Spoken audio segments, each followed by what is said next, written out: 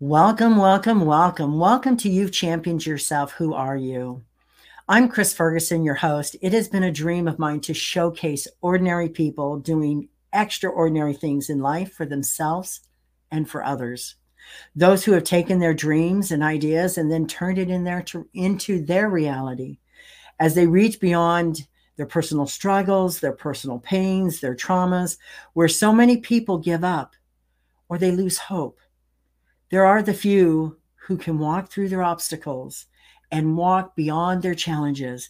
They don't know where it's going to take them. They trust themselves enough not to give up, to do the follow through in their personal life, their career, in their relationships. This is what I call a champion of life. Today, I have an amazing individual with me. Her name is Susan Benny, and she is all about of service to people and helping people. So let's bring Susan into the podcast. Hi. Hello. How are you? I'm fantastic. I'm so pleased to be here. Oh, well, I'm honored. I was excited. I was reading the questions that I had, my interview questions that I ask all my interviewees every time. And I was just like, oh yeah, another intuitive empath. I love it. My peeps, my tribe showing up, so I love it. I love it. I love it. I'm honored. I'm excited that you're here with me today. Yeah, I am so grateful to be here. And there's something about timing, and the timing of today seems to be so appropriate to be championing who I am. It is. And it's that every day. And this is what I try to tell people. How we label ourselves, how we listen to our inner chatter, it all defines who we become. So why are we defining ourselves that way? We have the ability to champion ourselves. Yes, absolutely. So with that, Susan, I always ask my people that come on the podcast, everybody has this backstory. Everybody has their issues. But what was that one point in your life where things were going awry? And now all of a sudden you said, I can't do that anymore.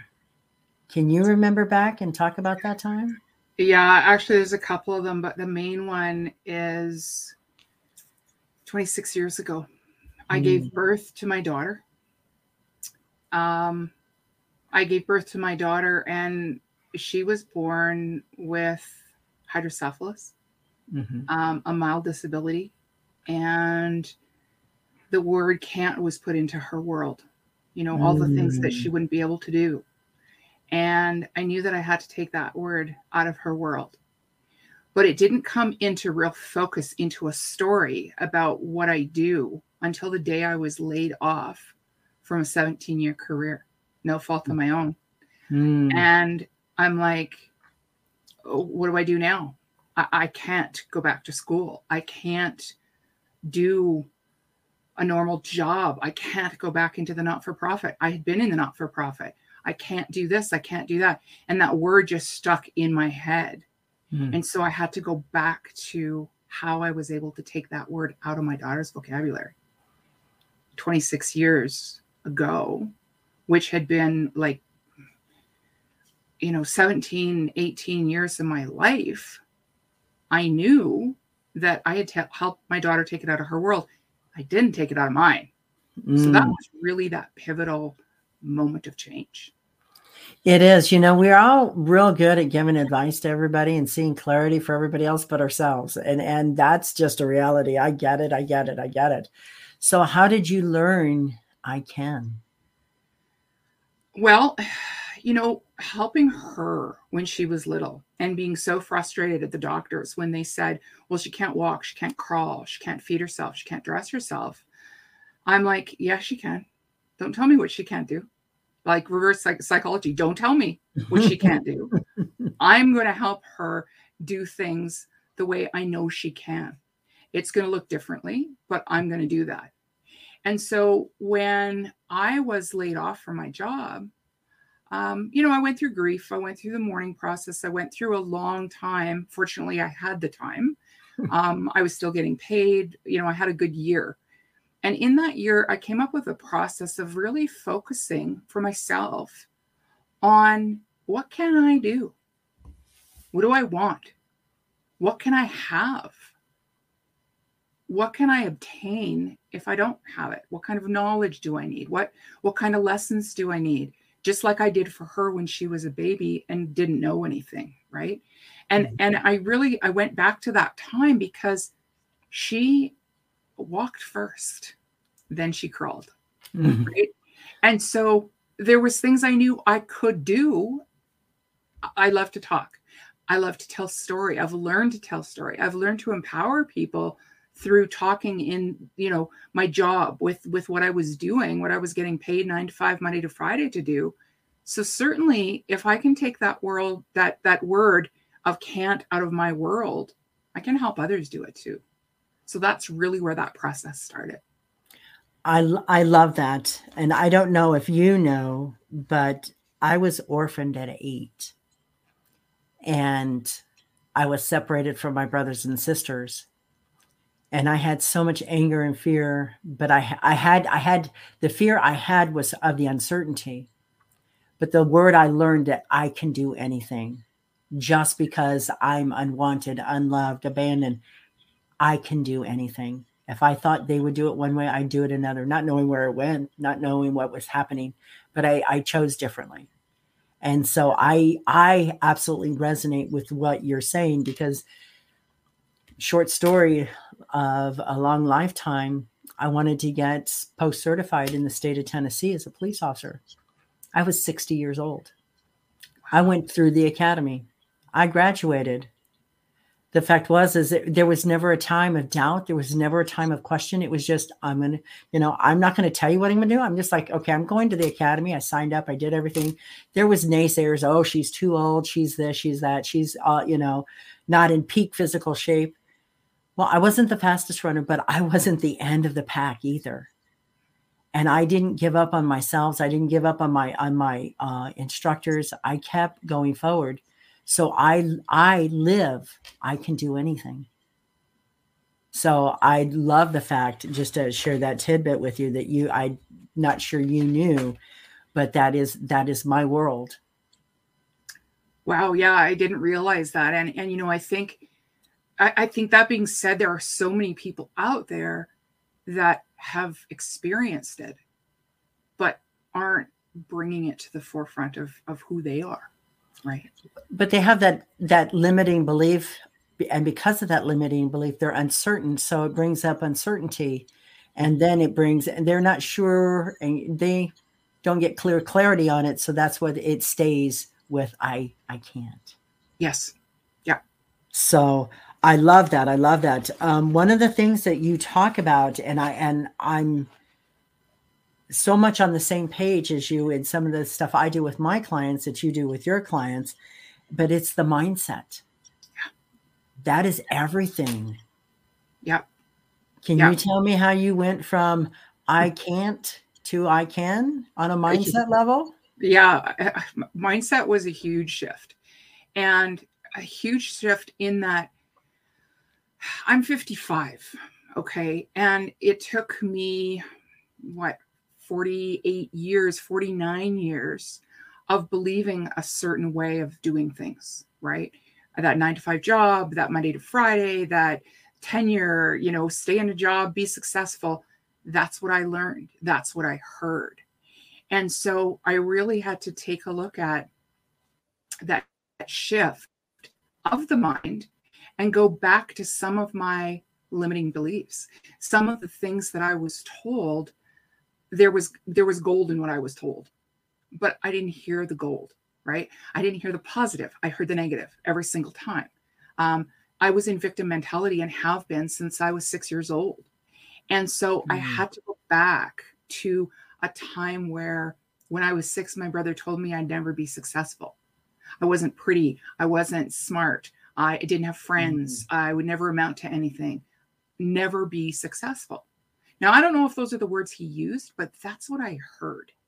And so I had to go back and rewrite that story for myself and understand that from a mindset perspective, he was 8. I was 6. What was he going through as an 8-year-old boy in that circumstance to pick on me, his little sister. And I figured that out. And I realized it was never my story. It was his story. And so by rewriting and reliving, right? By rewriting and reliving and saying, what parts of that were mine? Just like when I said to my daughter, what parts can you do? What parts can't you do? So that was a huge mind shift. And once I got there and realized that that story was for me to learn and acknowledge that and then let it go, that was huge. I love you say that and talked about bullying from your brother, because I wrote a book back in 2014 and it's called Leave My Bubbles Alone. And it talks about bullying starts in the family. And when one doesn't feel good about themselves, they want to get their control back. They want to get their power back. So who's the other people around there? Their siblings or younger siblings that don't have the physical, mental, or emotional strength to stand up to them. And so that's where it starts. And most people don't understand that. Parents just, for years when I was growing up, it's sibling rivalry. No, it's not. Yeah. Sometimes it's unmerciful and sometimes it's deadly, but it is that. But I love the fact that you didn't accept it as yours, because that's the key. Yeah. And you identified that. And that's even better, because that's how you realize that it's like, wow, who knew? Yeah. And to take that one step further, everything I do, I learn from. Okay. And something in what you just said by going, yes, I love that, brought up something else for me as a parent. I'm still waiting for my manual to come out, by the way. My kids came out. I'm still waiting for the manual. Right. Okay. You might have to write it. I'm just saying you might have to write it. I'm sure. Right. But I learned that my children experienced a very similar thing to what I did, unknowingly, right? And every single day, and that's why I say I'm 55, because every single day of my life, I learn something. We all do, right? Yeah. We all have experiences. We all have stories. We all have memories. And my daughter, who didn't have a disability, my younger daughter, said, I wish I had what my sister had. For the attention? For the attention. And I was trying to give them both the same attention, but she was seeing the special things that I did for her because of her disability, right? Mm-hmm. The doctor's appointments, that all these things that I didn't think were attention. It was just the reality of life. And my younger daughter, she succumbed to feeling more pain, and ironically has more pain chronically that she lives with now than her sister ever did. Right? I get that. I absolutely get that, because now we're still talking about the mindset and we're talking about children. And, I used to think in life was all about communicating, how to communicate effectively. And then one day I worked with troubled youth for 21 years of my 40 years in law enforcement. And this kid said, you just told me this. And it was like, that's not what I said, but that's how you perceived it. So it was the perception of what is being said that the other person is understanding. And so that's when you have to realize it's that you can communicate something very clearly, but that's not the perception it's giving to the other person, because in their mind, they're hearing something different. Absolutely. And or they're defining it completely different, right? Mm-hmm. Still to this day, the word success has me in this world of puzzlement, because I will never be successful defined by society, defined by the definition in a dictionary, defined by so many other people. But I already know in my mind, I am successful because I raised 2 children despite everything that was being given to me and told to me about what they can and can't do. And I survived that. And so did they. And so we are successful people.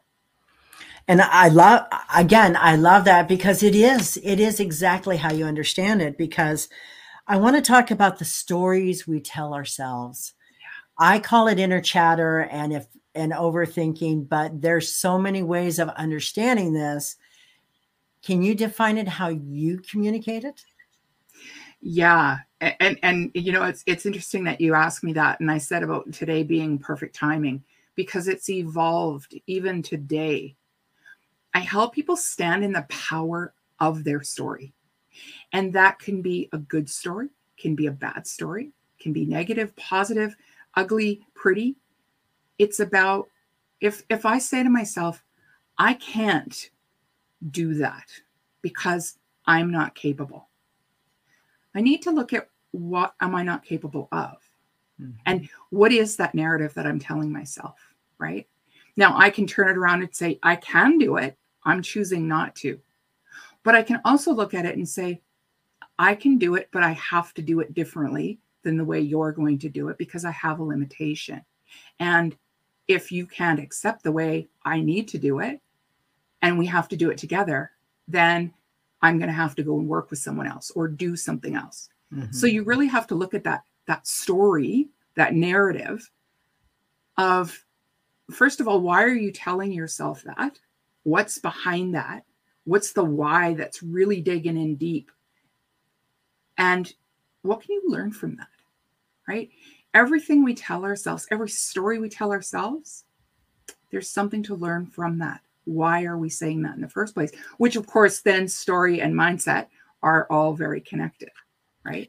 Yes, they are. But the thing is that I find, and the reason why I want to bring up about the stories we tell ourselves is that we make excuses for ourselves and for others' bad behaviors instead of owning it and being accountable for it and saying, you know what, okay, I'm human, I'm flawed, I made a mistake. Yes. We tell ourselves a story. Well, it was justified because of, when you say, and those are words that are excuses to disassociate your responsibility to your actions. Yes, absolutely. And by reframing, reliving, rewriting our internal dialogue and the story that we're telling ourselves, or I love what you said about justification, because when we say something, you know, I can go ahead and make $1 million, but mm-hmm. I don't want to do what you're doing. Okay. Mm-hmm. Nobody said you had to do what they're doing. You're mm-hmm. making an excuse as to why, right? Whereas if I say, I can make $1 million, it's going to take me a little bit longer than you. I'm doing it differently, but I'm happy the way I'm living and choosing to do what I do. It's got so much more power to it mm-hmm. than having that but, if, because, however, mm-hmm. in there.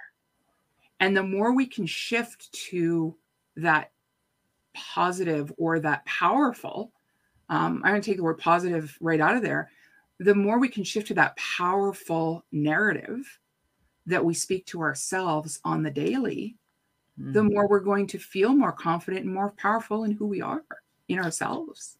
But we become more authentic too. Absolutely. Yes. And so when you start saying and setting boundaries and all of a sudden you know, I'm not accepting those other people's bad behaviors as my behavior. I'm not accepting my bad choices as somebody else's influences. When you become authentic with yourself, it changes your mindset. And so this is just, I love this. This is just the rabbit hole I love going down because it's the stories that we also tell others. Yes. Are the reframed, as your word, the stories that we tell ourselves so that we're acceptable, we're liked, we're okay, we're good, you know, regardless of what it is. Yeah, absolutely. And when I first started this journey, because I was exposed to the entrepreneurial world, right? If I can do it, you can do it. Well, I'm going to do it. I don't know what it is you're doing, but I'm going to do it. Right. And that's where my journey began. And I started by really helping people go from where they were to where they wanted to be. And by telling a story about who they are, right? As an entrepreneur, we need to tell this powerful story very briefly, who we are, what we do, why we do it, and how we help others and why they want to work with us. And so many people were keeping themselves that best kept secret. Oh, no. I'm too afraid to get out there. Okay. that's the story you're telling yourself. Mm-hmm. And that falls in line with that story you're telling others. And I've really noticed the shift in, if I have something that's so very powerful and it's something that's going to serve others, mm-hmm. I've learned this process and I'm going to help others, you know, by serving them to understand this. The very first thing any of us have to do, entrepreneurs, especially in this circumstance, is to tell that story of who you are and why you're powerful and why you're unique and different. And if we're, you know, not an entrepreneur or whoever we are, and we're telling that story to others, we need to tell it in a certain way that we're not going, oh, now they're going to judge me. Because you're just opening them up, right? So stop opening them up to judging or criticizing or ridiculing or, right? And I did that as a child, right? I think we all did. I think we all did. Yeah. And there are times I've done that as an adult. And it's that shifting of the judgment that means the most to me is the judgment I place upon myself and the story I tell myself on a daily. Mm-hmm. And it needs to change. It needs to be, it deserves to be a more self-fulfilling, powerful story. I agree. I never told anybody that I grew up in an orphanage.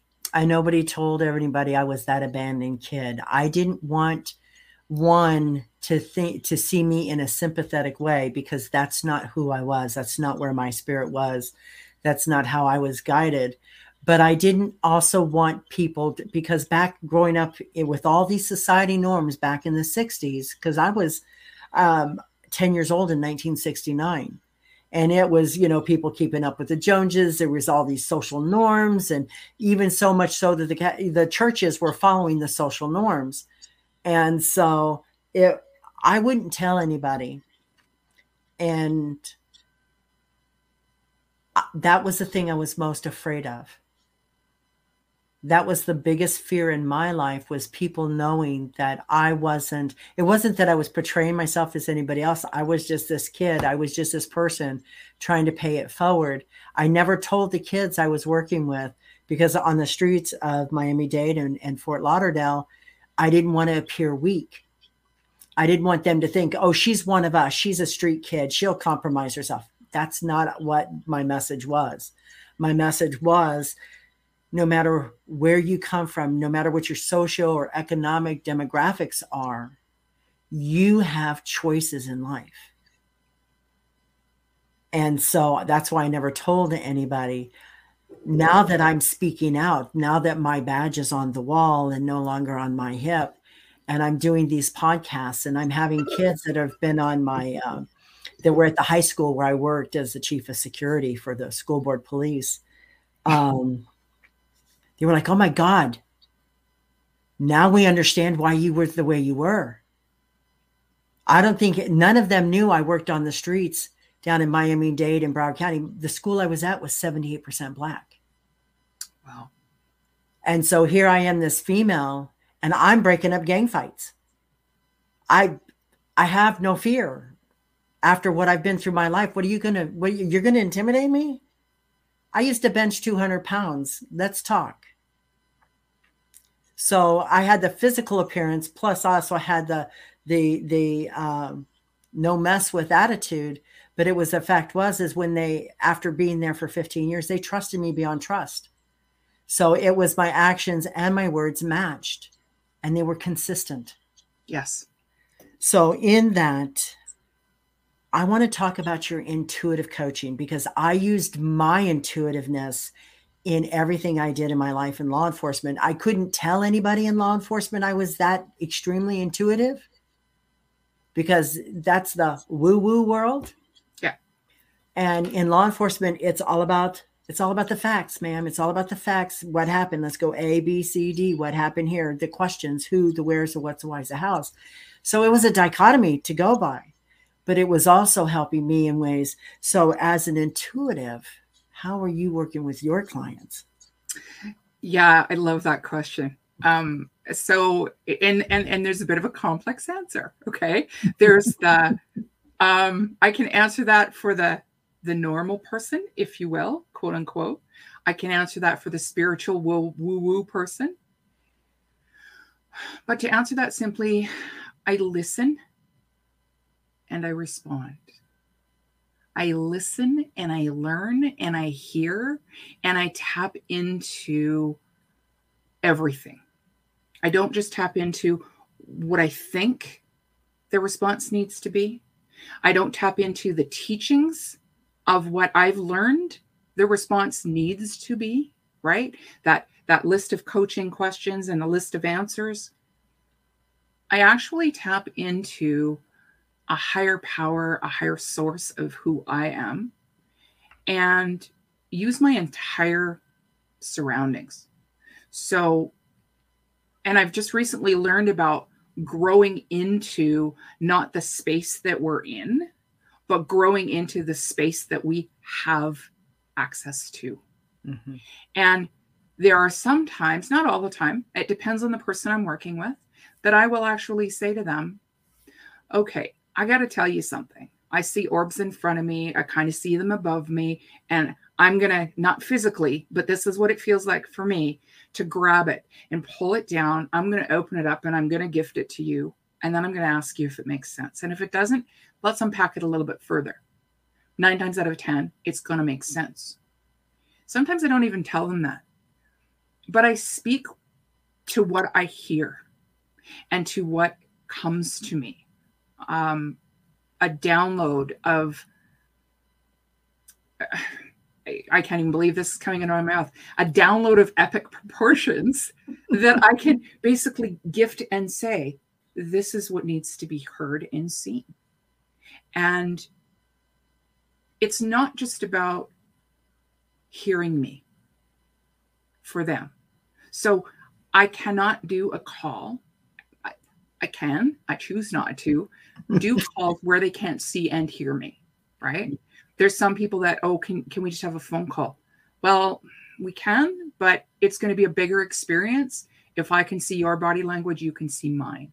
And I think that that's got to be one of the biggest ways to say it to a person who doesn't believe in the intuitive woo part of it.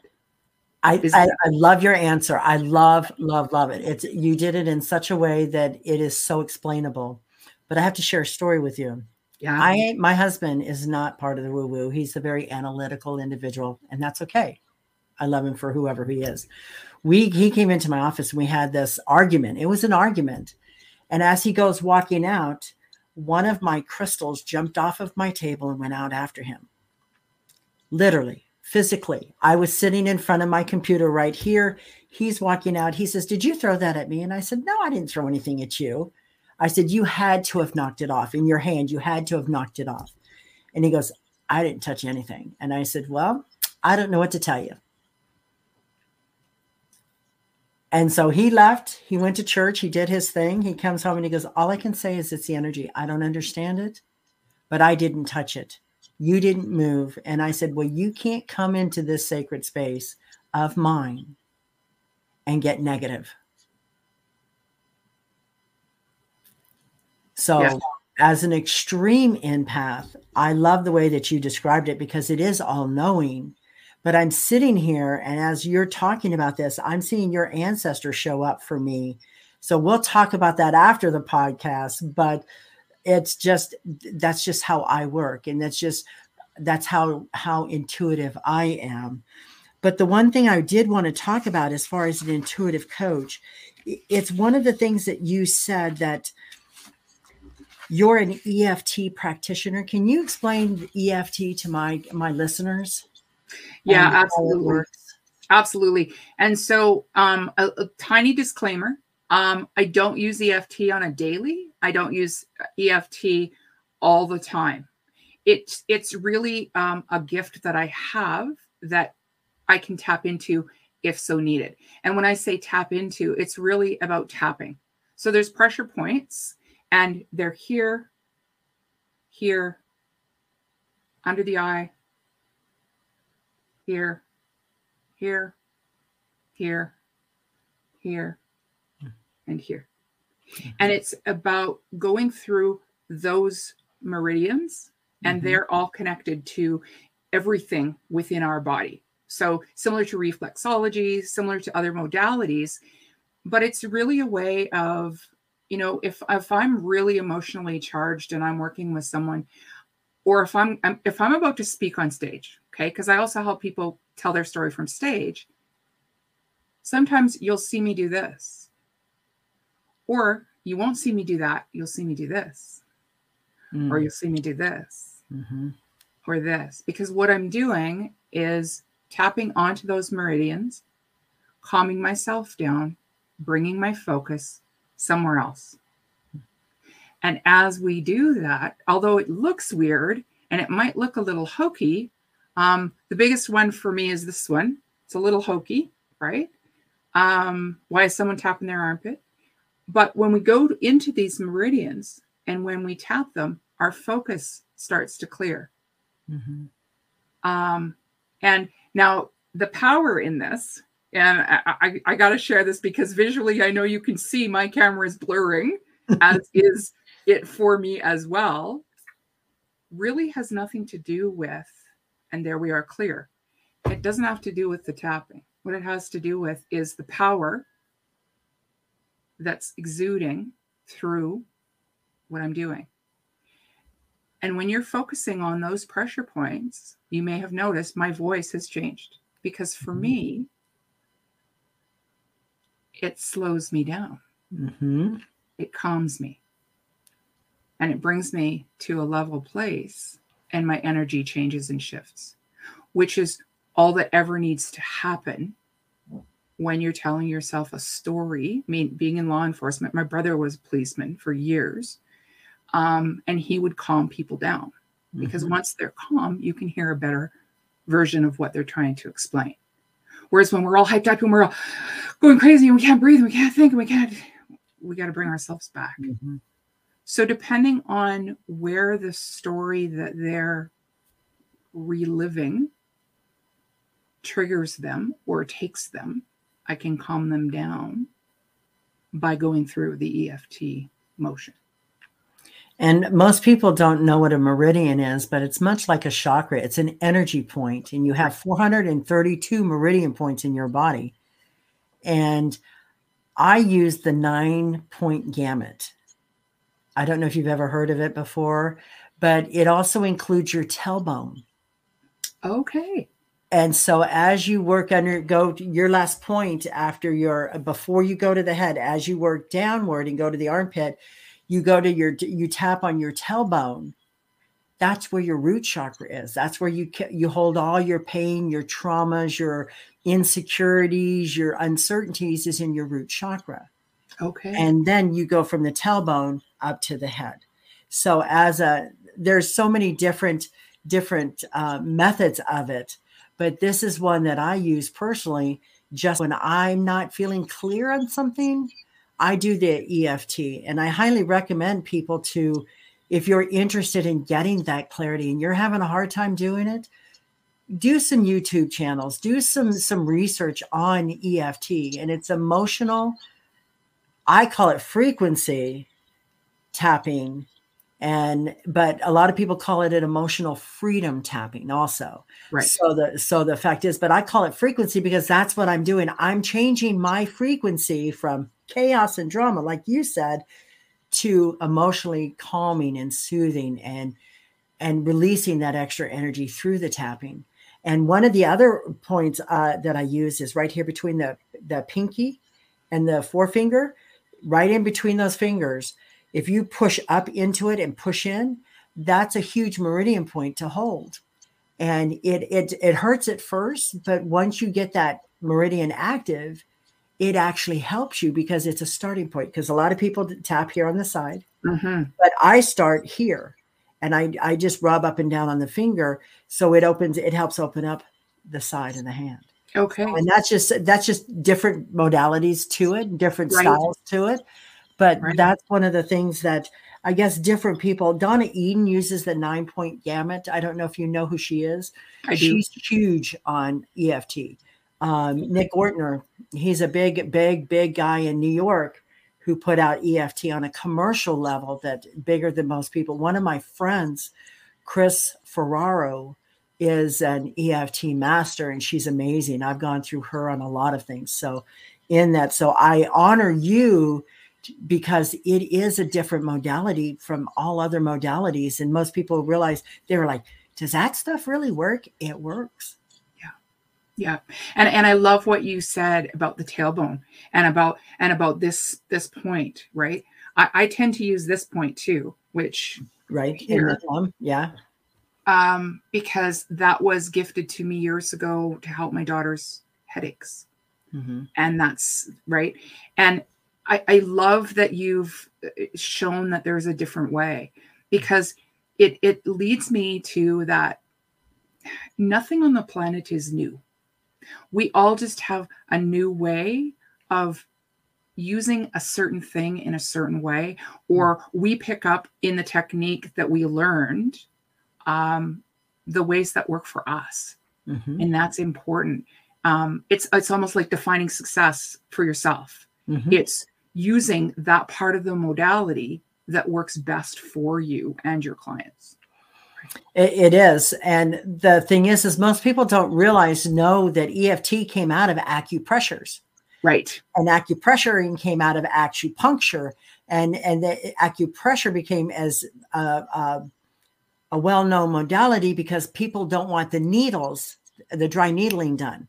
So the fact is that they all work wonders for the bodies. I'm so involved in holistic things for the body because I'm not about chemicals. I'm not about getting addicted to drugs or opioids or the big pharma wants you to understand it. I absolutely would prefer natural things to do to help me heal my body.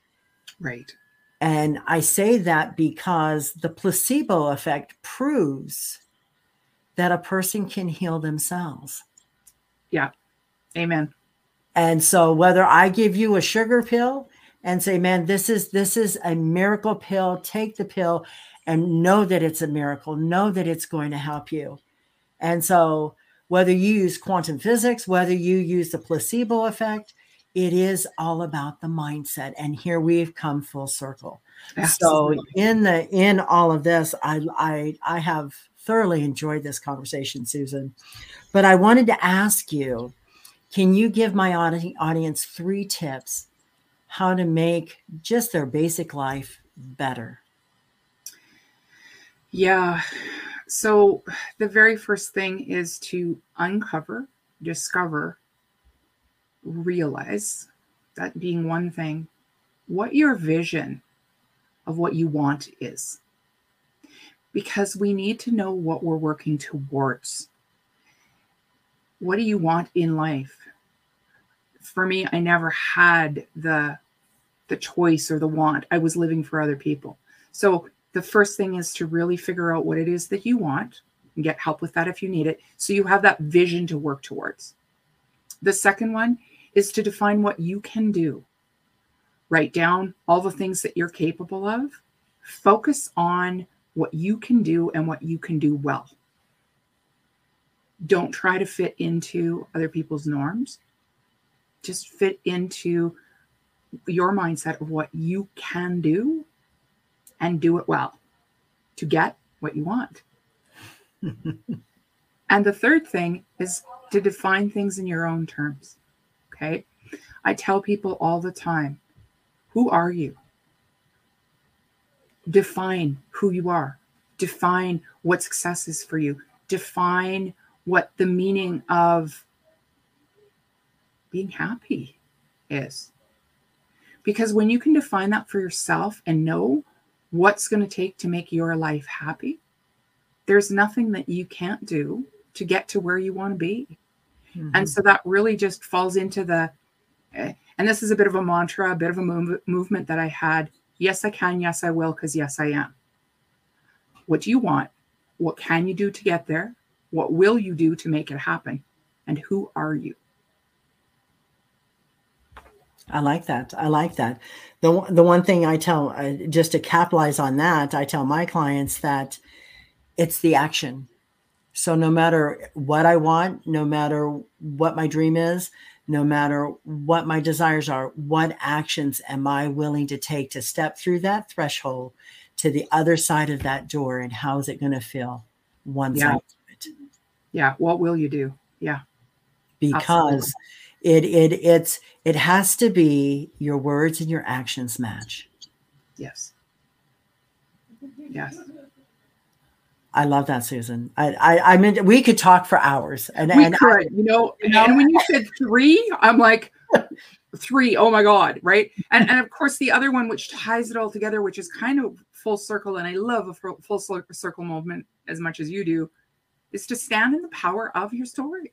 Mm-hmm. Good, bad, otherwise. It's teaching you something for the moment, for the season, for the time. It just stand in that power. Heal, grow, expand. I love it. I love it. Okay. I ask this of everybody that comes on my podcast, whether they're woo-woo or not.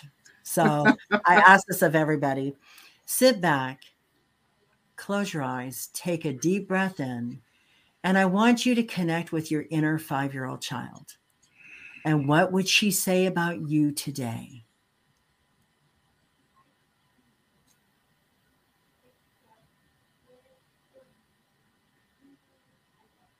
I'm so proud of who you've become. I never thought you'd make it, but you have, and you're amazing. Yes, and she also said you never gave up on yourself, even though you wanted to, even though you didn't have the clarity, you weren't sure where you were going, but you knew in your heart of hearts that you were capable, you were enough, and you were safe. See, I was trying not to cry, and I knew that if I said any of that, this would be a bawling, blithering. I get it. But the thing is I actually, in getting everybody in touch with their inner child, they find that power within inside them. While they're in that 5 seconds and they're going down there, they're feeling their heartbeat. And then their inner child's coming from their soul and saying, my God, you've gone so much further than I ever thought we would go. You're doing amazing things for people. I'm so proud of you, but I'm also so excited for your future. And when you feel that, it opens up those other little subconscious critical factors that keeps us from taking the next step forward. Yes. Absolutely. Absolutely. Susan, it has been my honor and my pleasure to have you with me here today. Your knowledge is so invaluable. I just love the fact that you're vulnerable enough to be authentic, real, raw, and rare. And that's a rare breed on this planet. Yeah, thank you so much. It was my pleasure being here. And I love that you have honored the space for me to be in. It's my pleasure. Hold on just a second. It takes a special kind of individual to dream their thoughts and their ideas, turning it into their reality. Susan Benny, you've stepped past your fears, you stayed the course, and you had the courage to do the follow through to the end. Susan Benny, you've championed yourself. Now we know who you've become. Thank you for sharing your thoughts, your ideas, your dreams, and your practices with us here today.